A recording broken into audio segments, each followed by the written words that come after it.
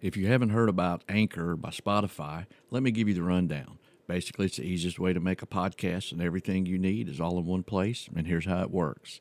Anchor lets you record and edit podcasts right from your phone or computer, so no matter what your setup's like, you can start creating today.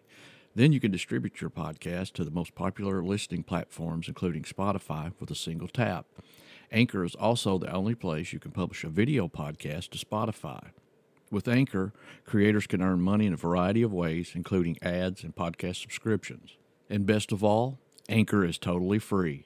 Download the Anchor app or go to anchor.fm to get started.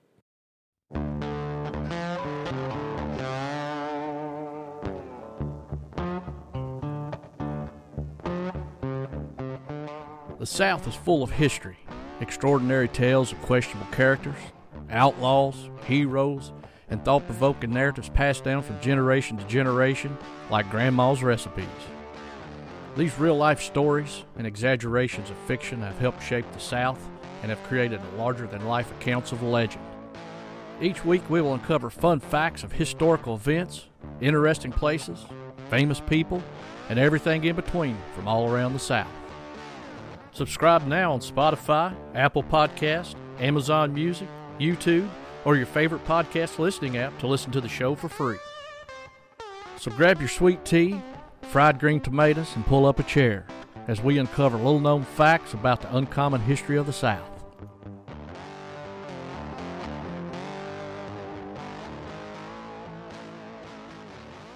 Hello and welcome to Uncommon History of the South. I'm Brian. And I'm Harold. Harold, it's been a couple weeks since we've been able to actually do a podcast. But in the meantime, you've started on a new build. Yes. How's that going? What are you working on? Tell us about it. Well, tried to step up a little bit in skill level from the Model A, which may or may not work, but we'll see.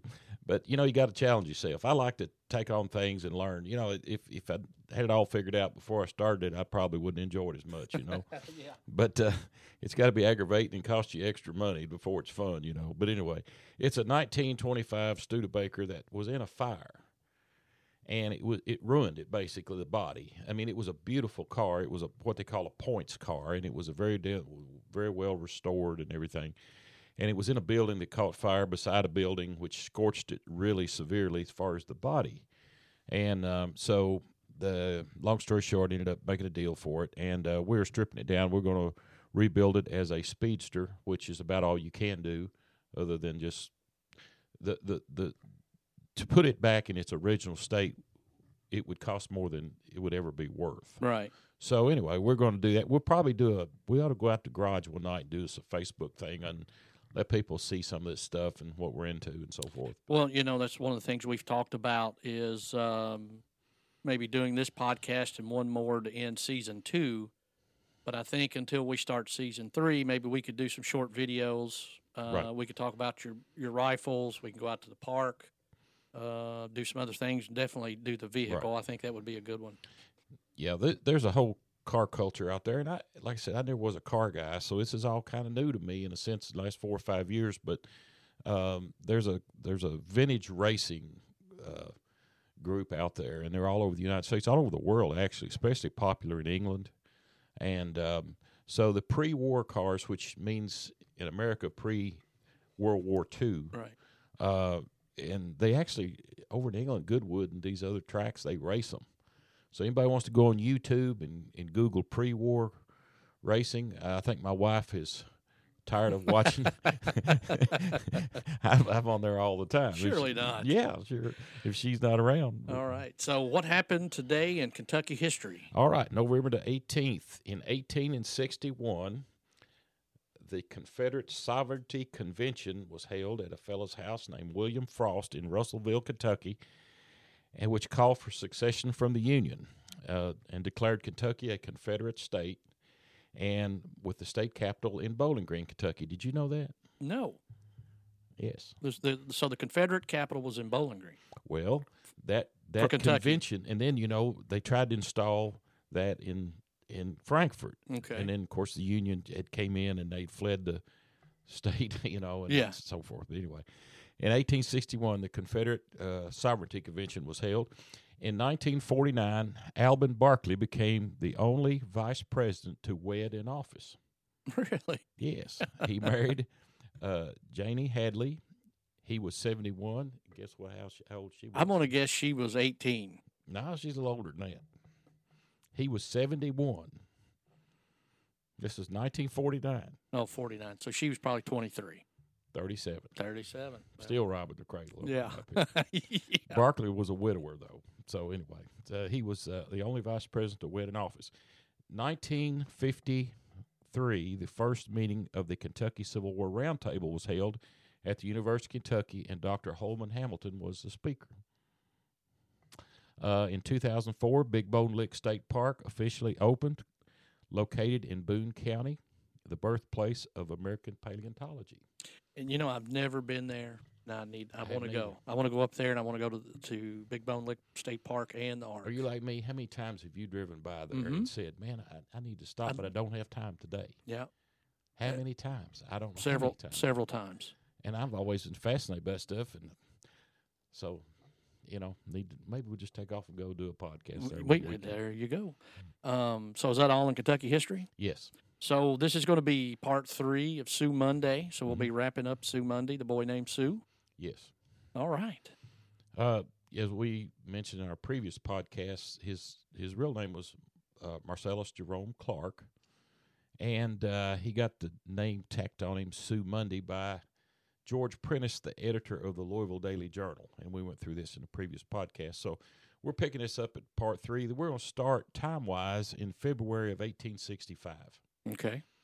And we had previously talked about Brian, about Quantrill and the Missouri guerrillas coming to Kentucky. Right. About these Kentucky guerrillas kind of joining forces, and this all became quite a formidable force there for a little while. And they weren't very well organized, and we had mentioned that we didn't fully understand what their objectives were, if they were any, other than pillaging and robbing. It's hard to understand what the mindset of these people were. But in February of 1865, February the 18th to be exact, the Kentucky guerrillas attacked Fort Jones in Colesburg, Kentucky. And there the 12th Colored Infantry, artillery, was stationed. And this raid seems like it was led by Henry Magruder. At different times, we had different people leading it, so it's kind of hard to know, was Sue Monday in charge, was Magruder, Bill Marion, who was in charge. But Magruder seemed to be in charge at this place, 31 men strong. They killed 3 men and robbed a number of citizens. They stopped at a farmhouse with a fellow named John Lilly, and he wrote a journal about his life. And it was interesting how he explained what happened to him. He said the guerrillas came and stopped and exchanged 2 horses. Now, exchange meant they left him 2 tired, wore-out horses and took 2 of his fresh horses. But later in that day, Captain Robert Young, a Federal, came and took his fancy bird gun, he said, worth $50 to $75, 2 coats and a pair of gloves worth $40. So it seems like it don't matter which side you was on, you was going to lose. Yeah. But in this case, the guerrillas actually treated him better. They at least left him with 2 wore-out horses instead of no horses at all. Yeah. And so the Federals actually took more from him than these guerrillas did. There was a drastic change of tactics for these guys about this time. Now, they weren't dumb. They were pretty shrewd. They began to realize that this war was not going to go their way. They knew that things were, they could see no light at the end of it. See the writing on the wall. Right. So in February of 1865, right after this event, Magruder, Sue Monday, Henry Metcalf, Jim Jones, and Henry Porter, and some others, and we don't know exactly who because you never can put exactly who was where with these guys. They came to the conclusion that it was time for them to rejoin a regular army. And that way, when the war was over, they could be paroled instead of hung as guerrillas. So they moved west. They headed southwest, they were headed probably to Missouri, to General Lyons, Lyons, and they were going to join up with him. And of course, out there, people wouldn't know them, right, or know about what they did here as much. Have a little anonymity. anonymity, and they could possibly be paroled out there where they be really hard here. Right. And in Hancock County, they robbed, as they headed west, they robbed James Snyder's store at Paleville. They got him for about $315 plus some other stuff and 3 good horses. And at Purcell Farm, they had stolen also some horses, and on as they go, they take as they go as they need. Well, then they got down in Breckinridge County, and they came to a house and demanded food, stole more horses from a neighbor, and they made this owner of the house, this Mr. Tall, ride with them. And they put him on a pony without a saddle. You know, I don't. Were they drinking? Probably. I don't know. They put this guy on a pony, and then they made fun of him. And he almost, he couldn't stay on it, but they made him stay up with them. And I'm sure that was a miserable thing for him to try to stay on this bareback pony. Oh, I'm and sure. No pony ever rides good, if you remember. No. There they were joined by a guy named Bill Davis, and near Cloverport, the guerrillas were spotted by 3 Federals. These 3 Federal troopers, Silas Taylor, Charles Hale, and a guy named William Stennett. And this was the 1st of March, the 3rd in 1865.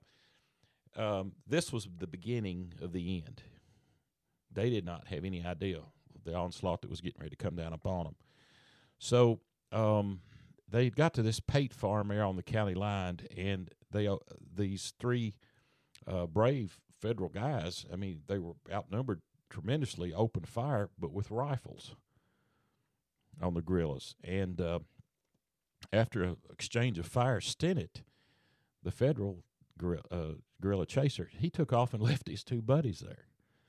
And so the 2 of them had dismounted, and they were hiding behind trees, and they had this gun battle went on for about 45 minutes. And finally they made their way to a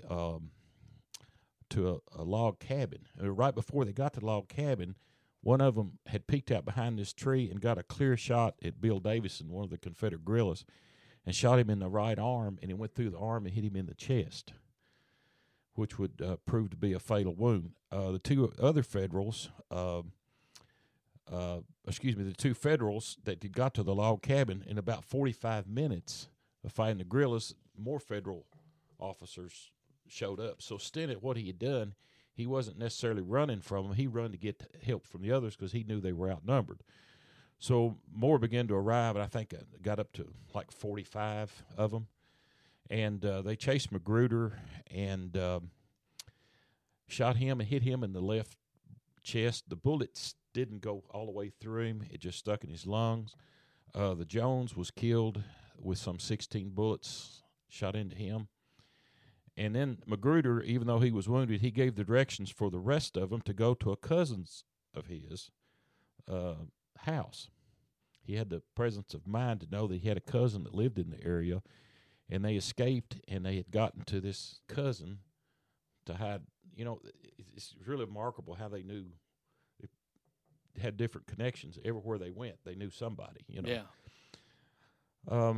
Magruder, wounded pretty seriously, was taken to a farm where he was attended by Jerome Clark, and he forced this farm owner by the name of Claycombe's son Green to bring him food. Magruder told Henry Porter to take the rest of the men and go back to Nelson County. Now, we always talked about how Nelson County was a haven for them. Right. So Sue Mundy, Henry Metcalf, and Magruder stayed. And then the next day or two, the 3 remaining guerrillas went to the John Cox farm. And this was right on the Breckinridge County line there. And this was the biggest mistake they made, is by staying in that area. I guess they thought Magruder was too badly wounded to move. So they got to this tobacco barn of a Dr. Jesse Lewis the John Cox farm. Dr. Jesse Lewis was the doctor that came and tended to Magruder. So he was getting some medical attention. Bill Davidson, after he had been shot severely, he made it to a cousin of his named Thomas Newman, which was a few miles away. And they took him back in the woods to this cabin, secluded place, because these Federals were everywhere looking for him. So they took him back to this log cabin, but he died of his wounds on March the 7th of 1865. He asked to be buried near that cabin. He did not want to, for whatever reason, he wanted to be buried there. So they granted him his wishes, and they buried him there. The next episode was Captain Lewis Marshall had about 50 Federal troops, Company B of the 30th Wisconsin Volunteers, under the command of Cyrus Wilson, Major Cyrus Wilson. They arrived at Brandenburg aboard the Gray Eagle steamship. They marched about 10 miles to the Cox farm. They had been telegraphed to come there that the guerrillas were hiding in that barn, so they had a plan to take them. And when they arrived there, Dr. Lewis pointed out their hiding place. They knocked on the door of the barn. Believe it or not, just walked up and knocked. He said Sue Mundy came out shooting with both pistols, pistol in each hand, just started shooting. A couple of the guys was wounded. A couple of soldiers was wounded. One soldier, he just his name John White. He was killed. They kept telling him to get down and get back, and he wouldn't. And so he got hit right in the chest, and he died on site. Cyrus Wilson went back to the barn. Now here's where it gets interesting for me: is Miss Wilson must have been a pretty good talker, because these guys were, they were backed in a corner. They were desperate, Right. And he talked Sue Mundy or Jerome Clark into sitting down with him and talking. Said, let's just sit down and have a talk. So they sat down and smoked and had a talk. Sue Mundy asked him, he said, are you going to hang me now? Are you going to hang me if I don't give up? He said, no, I'm not going to hang you. But he said, I'm going to take you back to Louisville. And he said, I'm pretty sure they'll hang you there. Yeah. I mean, he was pretty honest with him. Yeah. But he said, if you don't go with me, you'll have no chance. Because he said, we will take you back dead or alive. So he gave them a few minutes to think about it, so they surrendered. So they were taken to put aboard the Morning Star steamer and traveled north back to Louisville. Well, how much did Sue Mundy and Frank and Jesse James, did their paths cross? How much? Did they have any kind of thing? Well, we'll never know for sure. We know they ran together. We talked about them raiding the horse farm at Midway, Kentucky in the last podcast, but at this point, they seem to be fragmented everywhere. See, Quantrell's whole bunch didn't stay together. Sue Mundy's bunch didn't stay together. So you had these little groups, and I've studied this stuff for probably 30 years, and I can't make total sense of it, no. Okay. And I can't, other than some obvious objectives like what we were just talking about, to make their way to Missouri to get with the regular army so they could be paroled. It's hard to understand what their motives were, what they were trying to accomplish. And I'm not sure if they could talk to you today, they would even know what to tell you. But they seem to be moved by opportunity, revenge. But I don't see a military objective, and that's the thing that I can't make these guys regular soldiers. Yeah, they're more profiteers. Yeah, and that was true, like I said, both sides, not just Confederate side. Right. Well, they made it back to Louisville. Magruder's wounds were not that bad. He was shot in the lung, but it didn't break any major blood vessels, and that's why his pulse and things were good when they got him back. They checked that stuff. And, of course, he was put in the military hospital. Jerome Clark was put on trial on March the 14th. And he claimed right off the bat to be a regular Confederate soldier. He blamed all the wrongdoing on Quantrell and Captain Bill Marion. And his trial didn't last long. Now, I have a copy of his trial in there. I went to the National Archives some years ago, and I got a copy of the trial. And there were several witnesses called, but it only lasted a day. And he was sentenced to be hanged on March the 15th, 1865. So, he didn't have much of a defense. There wasn't much of a defense there. I don't know if there's what the point would have been, but anyway. Right. Now, this guy that he blamed everything on sent a letter to the Louisville Daily Journal. Now, this newspaper with George Prentice, the editor, this seems to be the public format for the guerrillas too. He would publish, if they sent him a letter, he would publish it. So Bill Marion sent a letter to him telling him that if you harm any of my men, these 3 prisoners you have, he said, I'll kill 50 Union men. And so he published the letter, but it was on March the 25th, 1865, after Sue Mundy was hung. Yeah. So this Reverend Talbot of St. John's Church visited Marcus Jerome Clark, Sue Mundy, there in the prison. He asked him if he had any, concerns about his soul. He of course, witnessed to him, and he said that he asked him if he wanted to write any letters to anybody. And he said, yeah, I've got 3 or 4 people that I would like to write a letter to. So he wrote one to a great aunt and foster mother who was named Mary Tibbs. He wrote one to a sister of his named Mary Elizabeth Barker. A cousin, Charles Bradshaw, whom he evidently thought a lot of. But you remember the story about the girlfriend, Mary Porter, or Thomas, we called her Molly, of Chaplin, Kentucky. He wrote her a letter, and I'll read it to you. He said, my dear Molly, I have to inform you of the sad fate of which awaits your true friend. I am to suffer death this afternoon at 4 o'clock. I send you from my chains a message of true love. As I stated stand on the brink of the grave, I do truly, fondly, and forever love you. I am truly yours, Marcus Jerome Clark. Huh. So there was a guy to witness this hanging of Sue Mundy. Now, you got to understand, this guy had, because of the newspapers, because of the press of the day, making these guys just notorious in Kentucky. You can imagine the crowd that was gathered in the biggest town that we had in the state at that time was in Louisville. There was a young writer there named Young Allison. His name is Young E. Allison. And for those that know Kentucky literature know that name very well, he was 12 years old when he watched this happen. It was on the corner of 18th and Broadway. Today, if you go down there, the scaffold was built there. And he said that Clark was taken out of the prison. He was put in, only his legs was in irons, his hands were free. This Reverend Talbot was with him, and he covered his face with a handkerchief. Said he wasn't crying, but said he just wanted to cover his face. He said there was a military band playing the Dirge March, which was, he said, very sobering. Mm-hmm. He was marched to the scaffold. He said he showed no emotion.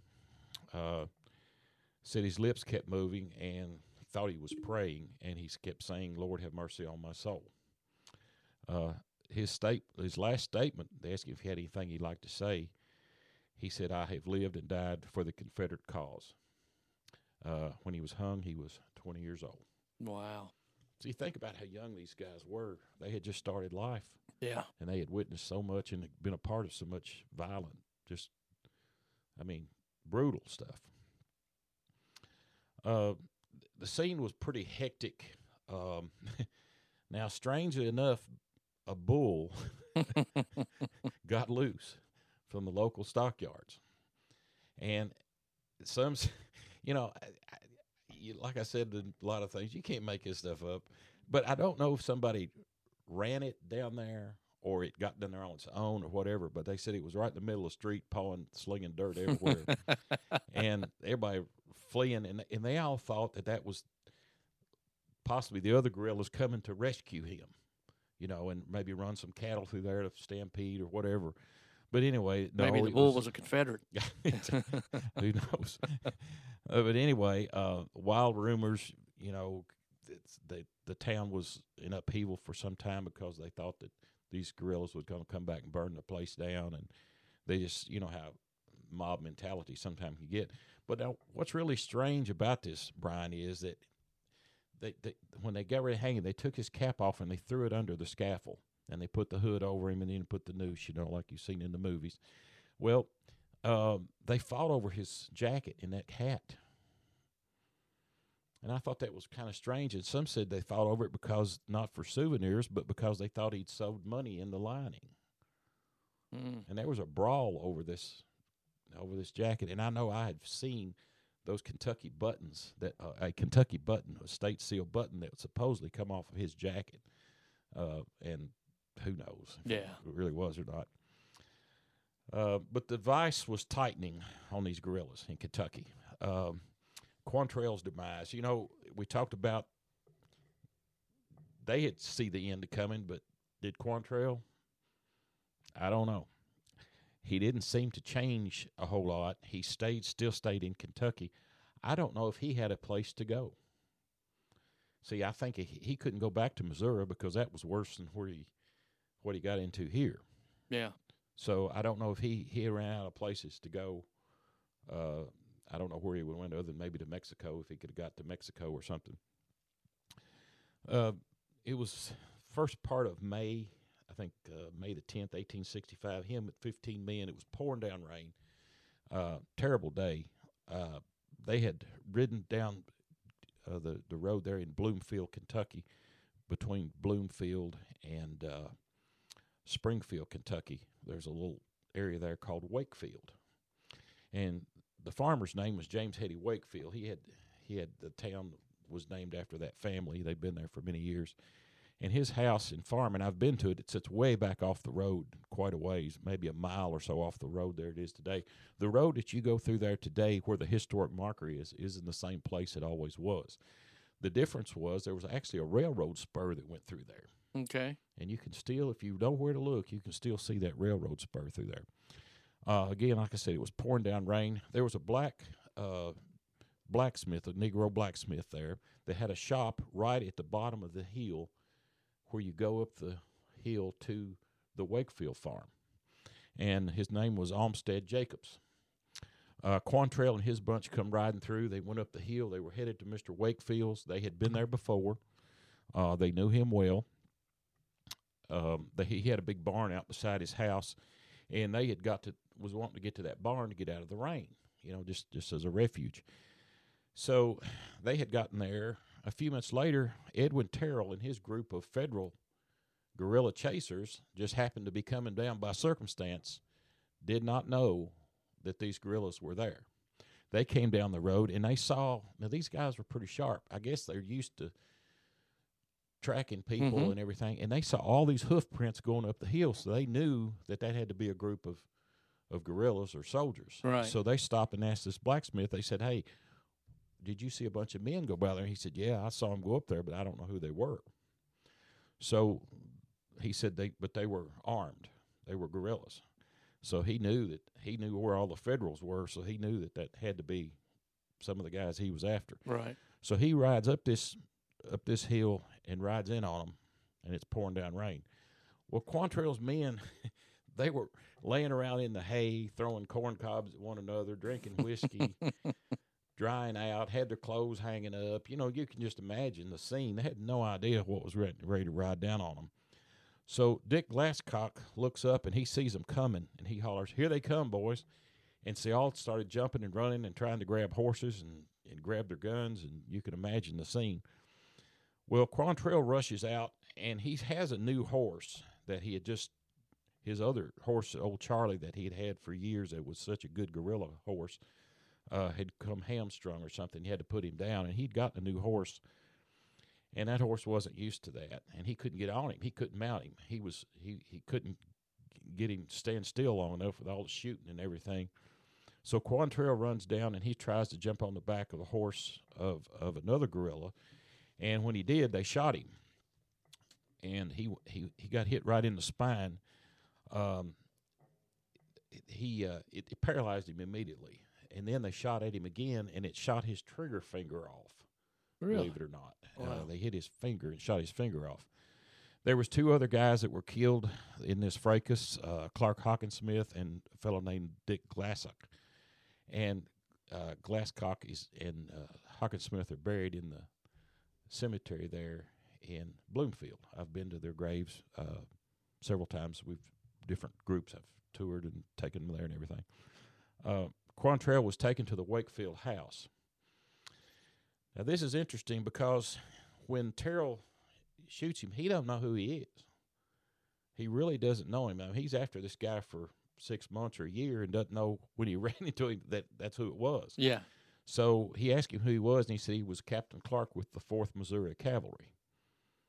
So he just lies to him, and so they take him to the house, and they tell Mr. Wakefield, they said, no, we're going to leave him here, and we're going to go after the others, and if he's not here when we get back, we'll burn this place to the ground.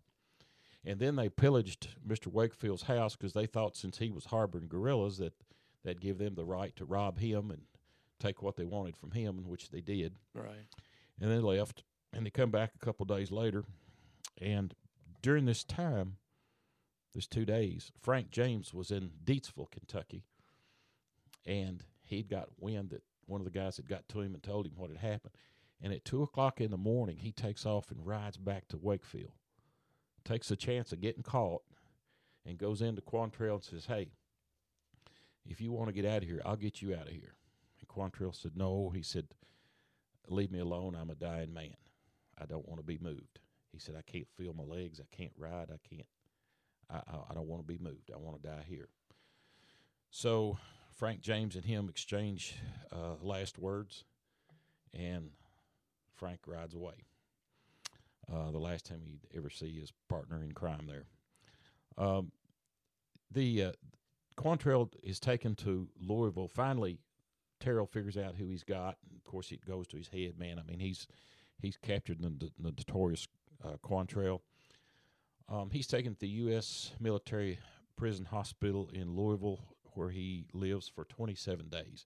And then he dies. And then Quantrell is buried in Portland Cemetery in Louisville. Now, Brian, it would take an hour to talk about the burial of Quantrell and the reburial of his bones. And sometime when we covered some other subjects, we might come back to this, and I want to do a story just on the bones of William Clark Quantrell, because it's quite a story. But anyway, he was temporarily buried at Portland Cemetery in Louisville. Fate of the other guerrillas. We'll talk about One-Armed Sam Berry, the longest held prisoner of the Civil War. He was in prison till July the 4th, 1873. He was 36 years old. He was originally sentenced to be hung, and then they commuted to life of hard labor. He was in the process of probably going to be released, and then he gets a fever. I don't know which one or what type, but he dies before he can get out, and that's in 1873. Probably as far as we know, the longest held prisoner of the Civil War. Jim Davis, one of the other guerrillas, this guy had a form of epilepsy, and that, believe it or not, probably saved his life, because he was to be executed, and he had seizures. And so at that time, they did not know if that was, some type of mental illness or whatever. And because of his ill health, he was released in April of 1867. So he was paroled and went on and lived a normal life. Henry Turner, one of the other guerrillas, sentenced to be hung, was commuted to 10 years. And then he was released in April of 1866. So he served probably less than a year. Black Dave Martin, the guy that had the worst name of the bunch, like the mystery mean Black Dave Martin. He was paroled by Palmer. He didn't serve at all. Really? So evidently his, like he wasn't the dark, mean individual that, when you think of black, you think of evil or the black heart, Yeah. That's kind of the context that I took that in. But no, he paroled by Palmer. He didn't even serve a day. Huh. Thomas Henry was sentenced to 5 years of hard labor, but was released a year later. Now, I'll wind this up by talking about Jerome Clark's burial. He was taken back to Simpson County, Kentucky, which is down on the southern border of Kentucky, to the family cemetery. And then they put a road through there, and they were going to have to move these graves. And so they had to dig him up. Well, there were some people that were alive that knew him. There was one guy that was still living that actually had seen him, and they said, we want to make sure that that's who this is. So, believe it or not, they opened the casket, opened the coffin, and he said, yep, that was him. He still could see the gray hair, the gray uniform and the long hair, and he said the real giveaway was his neck was broke. So he was pretty sure that was because of a hanging. Yeah. So he was reinterred in the cemetery there in Greenville, Kentucky. Wow. All right. So thank you for being part of Uncommon History of the South. If you would like to help support our podcast, please share our podcast with your friends and family. Make sure to subscribe for free on Spotify, Apple, Amazon Music, iHeartMusic, YouTube, or your favorite podcast listening app. And if you listen to our podcast on Apple, it would do us a big favor if you would leave us a 5-star review and a comment. This will get us a higher ranking and help others find our podcast. To find out more about the podcast, keep up with what we're doing, follow us on Facebook, Twitter, and Instagram. And don't forget, Christmas is coming up. Don't forget to check out our store. We've got great merch. The links will be in our show notes. Uncommon History of the South is created and produced by Harold Edwards and Brian Wolf.